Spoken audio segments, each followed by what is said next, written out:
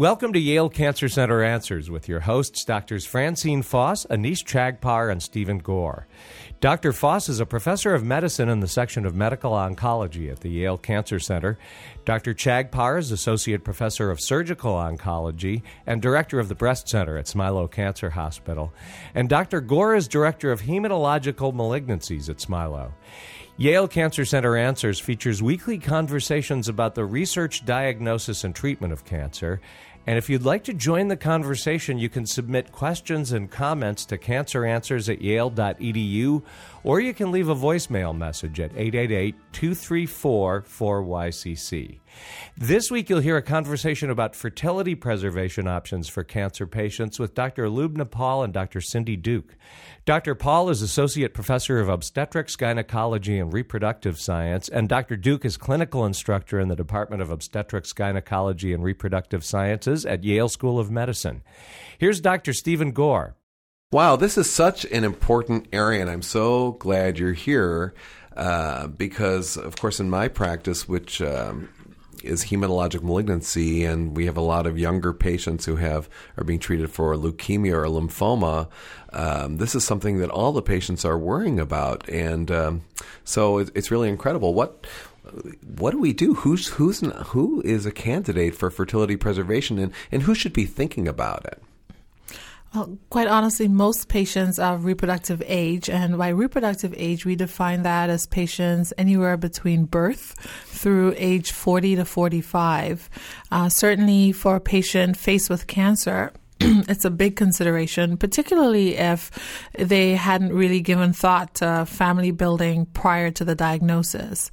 I think any patient in that age group and that range is at least a candidate for counseling. So let's start with adult patients, because I hadn't even thought about the pediatric issues. Wow, just shows how I think about my own world. But so I'm typically faced with an adult patient of reproductive age who is facing a hematologic emergency. That is, they've got a cancer that needs to be treated. And what should I tell the patient? If they're going to get chemotherapy, are they necessarily going to become infertile? Well, honestly, that depends on the therapy being offered. So not all chemotherapeutic drugs are not equal, so to speak. Neither is radiation therapy. So in terms of the patient, there are a number of factors that go into the counseling. That includes age of the patient, the drug, the agent being used. Certain classes of chemotherapeutic drugs, such as the alkylating agents, which include things like cyclophosphamide, ifosfamide, are known to be greater risks to the ovarian function, specifically in terms of risk related to developing menopause or infertility in the future. Other risks include the amount of the drug, so not just the type of drug, but the dose of the drug or the duration of therapy. And in the case of radiation, likewise, the dose of the radiation. Mm-hmm. So... Could I just please, expand? Absolutely. So a couple of things worth mentioning. While our focus is women, I do believe men cannot be ignored, young men and young women. Well, I was going to say something. Absolutely. So two concepts. One is that disease itself may have detrimental implications for gamete biology. So cancer diagnosis in of itself, plenty of data to support by the time somebody is sick enough to be diagnosed, already the sperm are being compromised and already the ovarian function has been compromised. Now, the difference here is men are making sperm all the time. Women are born with a retirement account, if you will. So the damage to female biology has much lasting implications than to men's biology. And that needs to be appreciated. Secondly, the severity of disease at the time of presentation. Thirdly, what Cindy mentioned, all the aspects that need to be entertained, that, we are focusing so much on improving longevity, and we are succeeding. But it's the quality of that life. Now that we have gained longevity, what's happening to that individual? And reproductive function, parenting, and ovarian biology, which translates into overall health. So early menopause relates to a slew of medical problems. So it's not just, even though we're talking fertility preservation, we're really talking about quality of life and health of the individual. Interesting. So let's getting back to the men for just a second. I was taught a long time ago, and maybe it's not true anymore, but that because what you mentioned, that the quality of the sperm production is often compromised in somebody who's acutely ill with something like acute leukemia. Back at my former institution at Johns Hopkins, in general, we didn't recommend semen banking at the time of diagnosis. Has that changed at all? So, a few technological advances that have really happened over the last 20 years or so, not that I'm dating us here, but you need 5 sperm to be able to fertilize 5 eggs to achieve a live birth.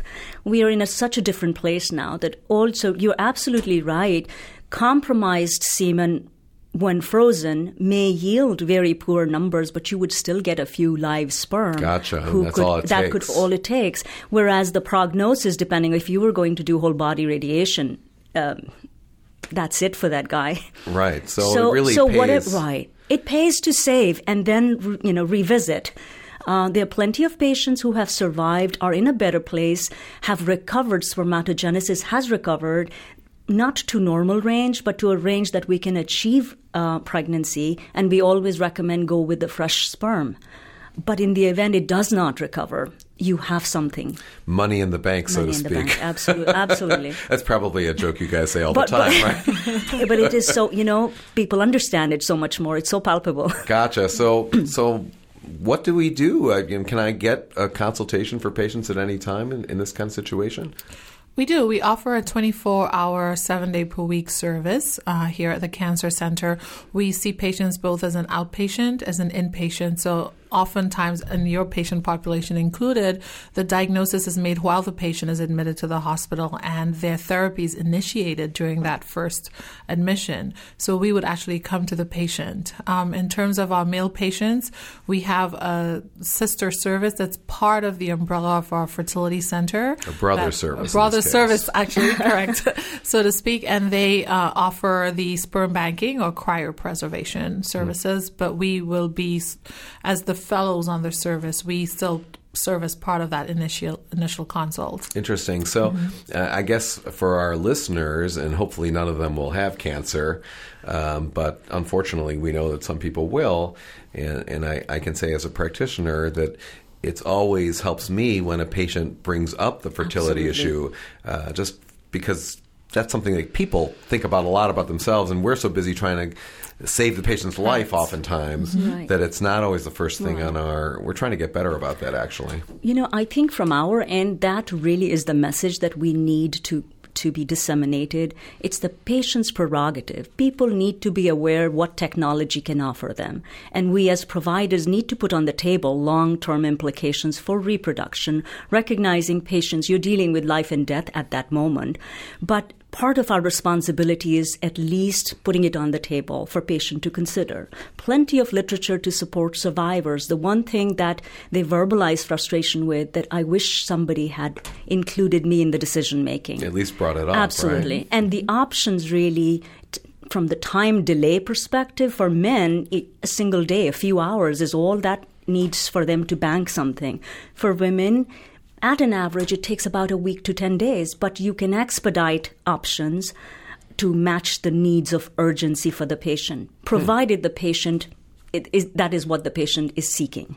So what are we talking about for women? What are the options for an younger adult woman who wants to maximize her fertility preservation but needs semi-urgent treatment, say? Correct. Recognizing that need, we have a number of streamlined processes. The gold standard for fertility preservation in a young woman is embryo cryopreservation, which means harvesting eggs from a patient. That takes anywhere between 7 to 10 days, as Dr. Paul alluded to, and then pairing it with sperm and producing embryos that we then freeze that the patient can access following her treatment. However, in a patient who does not have a partner or younger patients, we offer oocyte or egg freezing, which is much less with embryo freezing. We can harvest the eggs and then freeze those. Once the patient is better and ready to start her family, then we thaw the eggs, fertilize them with either her partner's sperm, or if she still doesn't have a partner, we offer donor sperm that she can choose from, and make an embryo embryo and then transfer that embryo into her uterus, and she gets pregnant, carries a baby. Those are the primary options. Other options include ovarian tissue freezing. So for the patient who may be undergoing surgery to remove her ovaries, we can freeze some strips of tissue from her ovary and later on reimplant that. Other options would include use of medications. This is the most utilized, actually, here at Yale Cancer Center, use of medications to suppress ovarian function prior to initiation of therapy. However, although the data says it's good for, at least it's been looked at, its effectiveness for resumption of menses or return of her period, there's not enough data yet to speak to whether or not this is sufficient to improve return of fertility for the patient. I see. So let's go back to this egg harvesting that you've talked about. How do you do that? I mean, you said 7 to 10 days. Do the women have to take hormones like you would if you were getting ready for in vitro? Correct. It's similar to in vitro, so the principles are the same in that we give the woman medications to help stimulate her ovaries, to stimulate a pool of eggs so that we can then mature them somewhat and retrieve them. In terms of egg harvesting for egg freezing, we retrieve them slightly earlier than we would if we were going on to IVF for embryo development. And then we freeze those. The data is actually really good in terms of the ability to thaw those eggs and then fertilize them later. And so it's actually considered now standard of care. So just to thank so much, Cindy, that sort of sums it up. Just to clarify for the people who are on the other end. So in female biology, every month there's a little marathon happening in our ovaries. A bunch of eggs start to grow, but one continues to grow. And that growth sprint is about a 2-week period in female biology. So it's like a marathon, right? Only one is the winner. Everything else just stops down at multiple stages. And fertility treatment really aims at harvesting and sort of salvaging the entire group of runners to continue the run. Now, in a healthy female who's undergoing fertility-related procedure because she's keen on getting pregnant, we have all the time in our hands. Right. So we capture those runners, let them run till the maximal time point where we have a good group of larger size ovarian follicles developing. And then it's a tiny, simple office procedure where transvaginally, under ultrasound guidance, patients are awake. They're a little bit sedated. We do a procedure where we go and collect the eggs transvaginally, ultrasound-guided needle through the wall of the vagina into the ovaries to suck out the eggs. So that's the scientific aspect is the same, but depending on the urgency of time that we have for a sicker patient, we can really sort of expedite the race a little bit. We don't have to capture all the runners. We can go and capture whatever is available to us.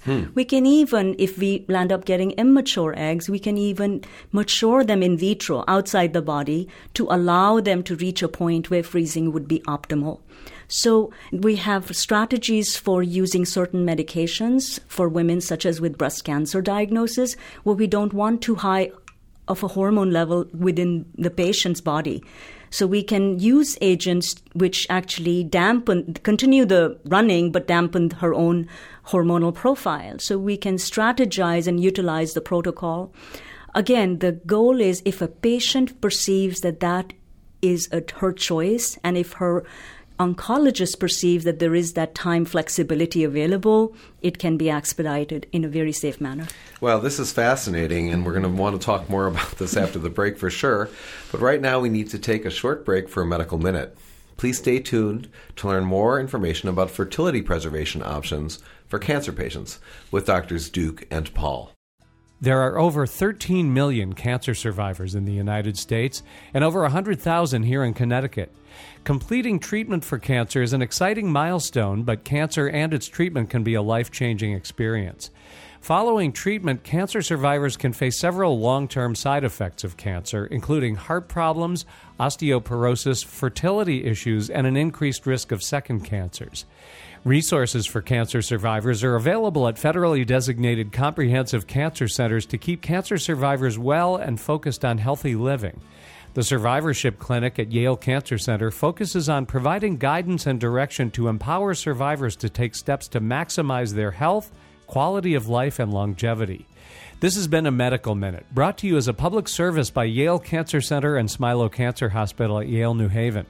More information is available at yalecancercenter.org.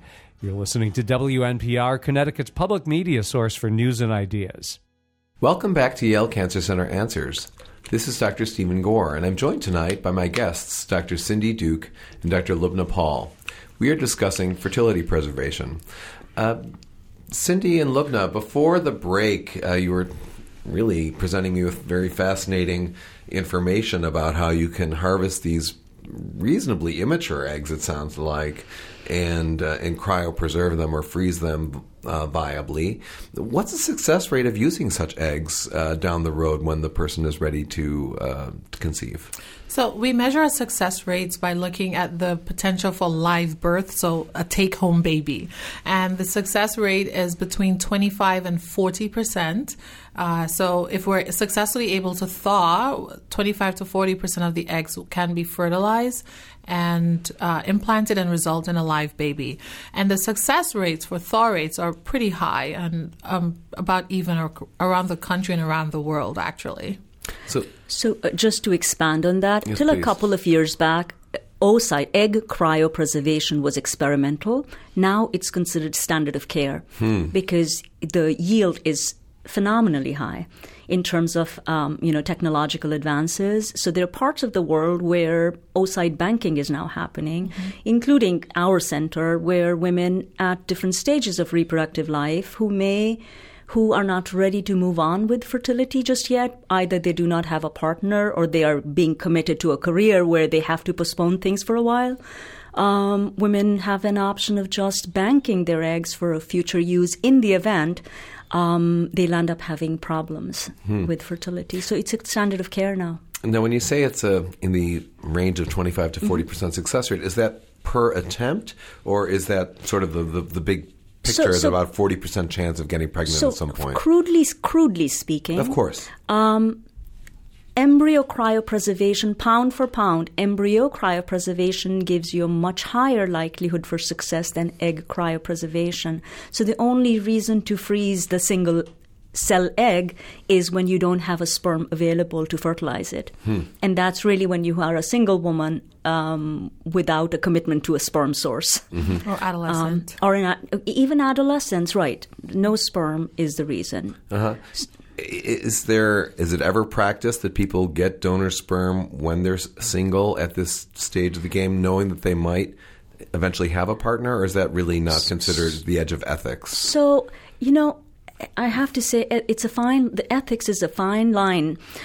It's really the patient's prerogative. I personally have had patients single women who choose to undergo donor sperm-related fertility treatment, have undergone egg retrieval and have banked a few eggs for the possibility if they come across somebody and want to have a child with that partner, but still are ready in their life to pursue fertility.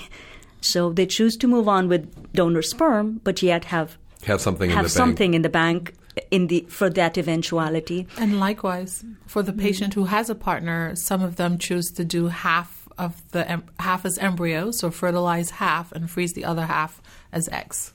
Really? Well, that really doesn't say much for the relationship, but an occasional patient may. I see. I thought you were just thinking that the priority would be, if they could have a baby the natural way in the future, that would be preferable or something. No, I see. Saving for a rainy day again. Yeah. Again, patient-driven, so the patients decide there are many permutations and they pick how they want it to happen. Fascinating. So let's talk about the younger girl. Really, we're talking about girls now. I guess we've got prepubescent girls, and then we've got post-pubertal girls, adolescent girls, who unfortunately have cancer and need to be treated aggressively. So what are the issues there? There are a number of factors to think of. Certainly in a prepubescent or a post-pubescent adolescent girl, we're also talking about usually broaching the topic of childbearing in someone who's never considered it. So a lot of this decision making is also borne by the parents or the caregivers. So it's a team, it's a family discussion.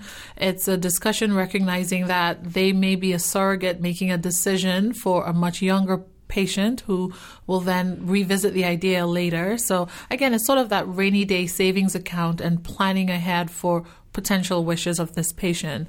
Certainly a pubertal patient, some of the challenges to fertility preservation are that this patient has not undergone puberty yet. So that pool of eggs, the marathon, hasn't started. They're all lined up at the race. However, it's important to also remember that she still was born with a finite number of runners.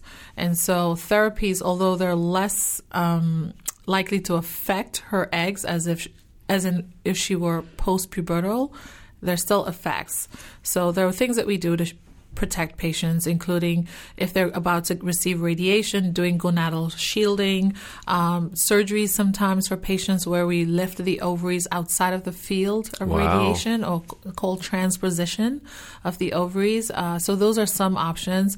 And also tissue freezing, if it came to it, we can certainly take strips of ovarian tissue and freeze for the patient. So ovarian tissue, so our options are limited for prepubescent kids because we really have ovarian tissue cryopreservation as the probably, and other than the physical maneuvers of shielding from the area of radiation exposure.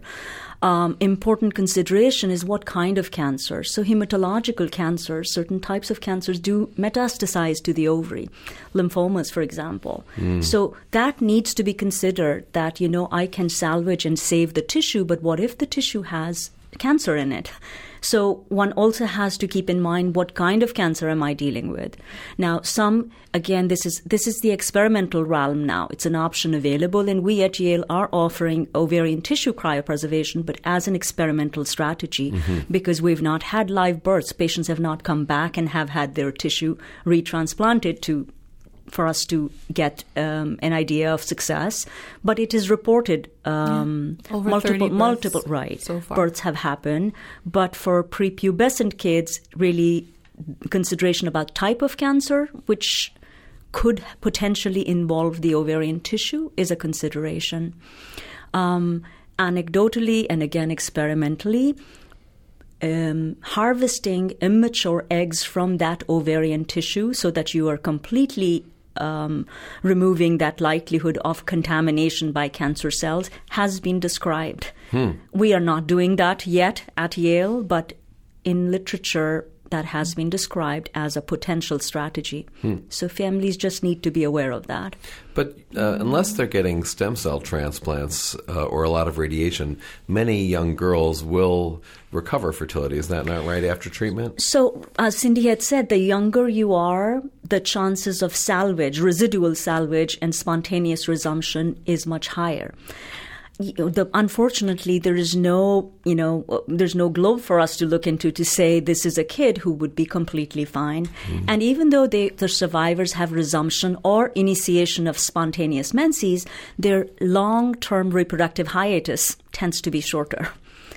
So they have a shorter window. They have right. So part of this so the dialogue still should be happening. These are the girls maybe in their early to mid-20s should be planning their reproductive future as opposed to their peers. Their biological clock is ticking faster. Right. As premature menopause may be a factor for them. Really? So do you actually screen for that, or we just let them know if you're having hot flashes? No, Take it seriously. I think it's a great question, and it's in some ways it's even a more profound question than addressing fertility preservation, because that has your ovarian hormonal profile has implications for the rest of your biology. Sure. And by the time we are catching hot flashes and irregular periods, we have already missed the boat. So I think counseling, every visit, assessment needs to happen. Every visit, markers need, the patients need to be sensitized what to be looking out for. That includes things like have your periods change. So it's great that they came back, but are they regular? Are you noticing them spacing out or getting really close together? These things tend to predate even the hot flashes and sleep disturbance. And yet another thing, young girls decide to use contraceptives for, lifestyle choice. As a lifestyle choice, your innate biology gets masked.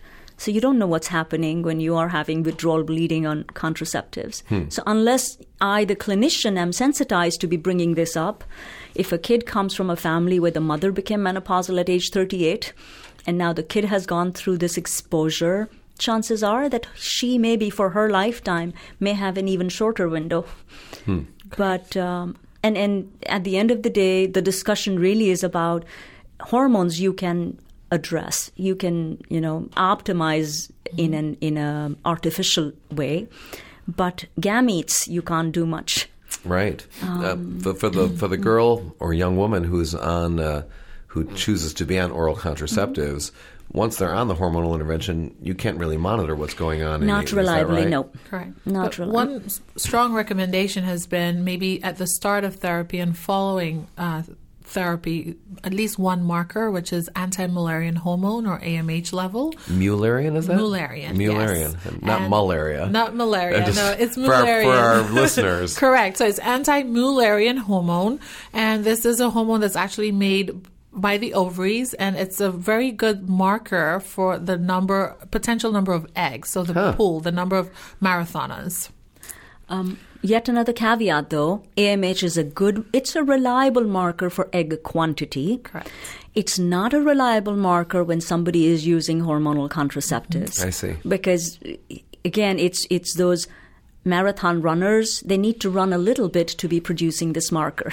So when you are on a contraceptive for years at a stretch, hormonal contraceptive, everything gets slowed down. Gotcha. So it's no more reliable. Secondly, somebody who's really sick at the time of their presentation, girls tend to start having irregular periods or stop having their periods when they present with a cancer type diagnosis. And at that point, too, AMH may not be a reliable reflector. But that's all that we have right now as one of the most sensitive of available biomarkers for egg quantity. Do you recommend alternative contraceptive choices for these young women? So you recommend a reliable contraceptive. So hormonal contraceptive is an excellent choice. It's not that it's harming them, it's just mitigating the underlying manifestation. Right. Right? So it's not that you want that flag to be raised because your clinical surveillance, it's at the end of the day, it was what kind of cancer, when was she presented, how much was the radiation, how much was the dose, what kind of chemo. So that builds up her profile. So I do believe reliable contraception, and if that is hormonal, then she takes hormonal. Little bit of estrogen-based hormonal contraceptive approach also adds to her skeletal well-being.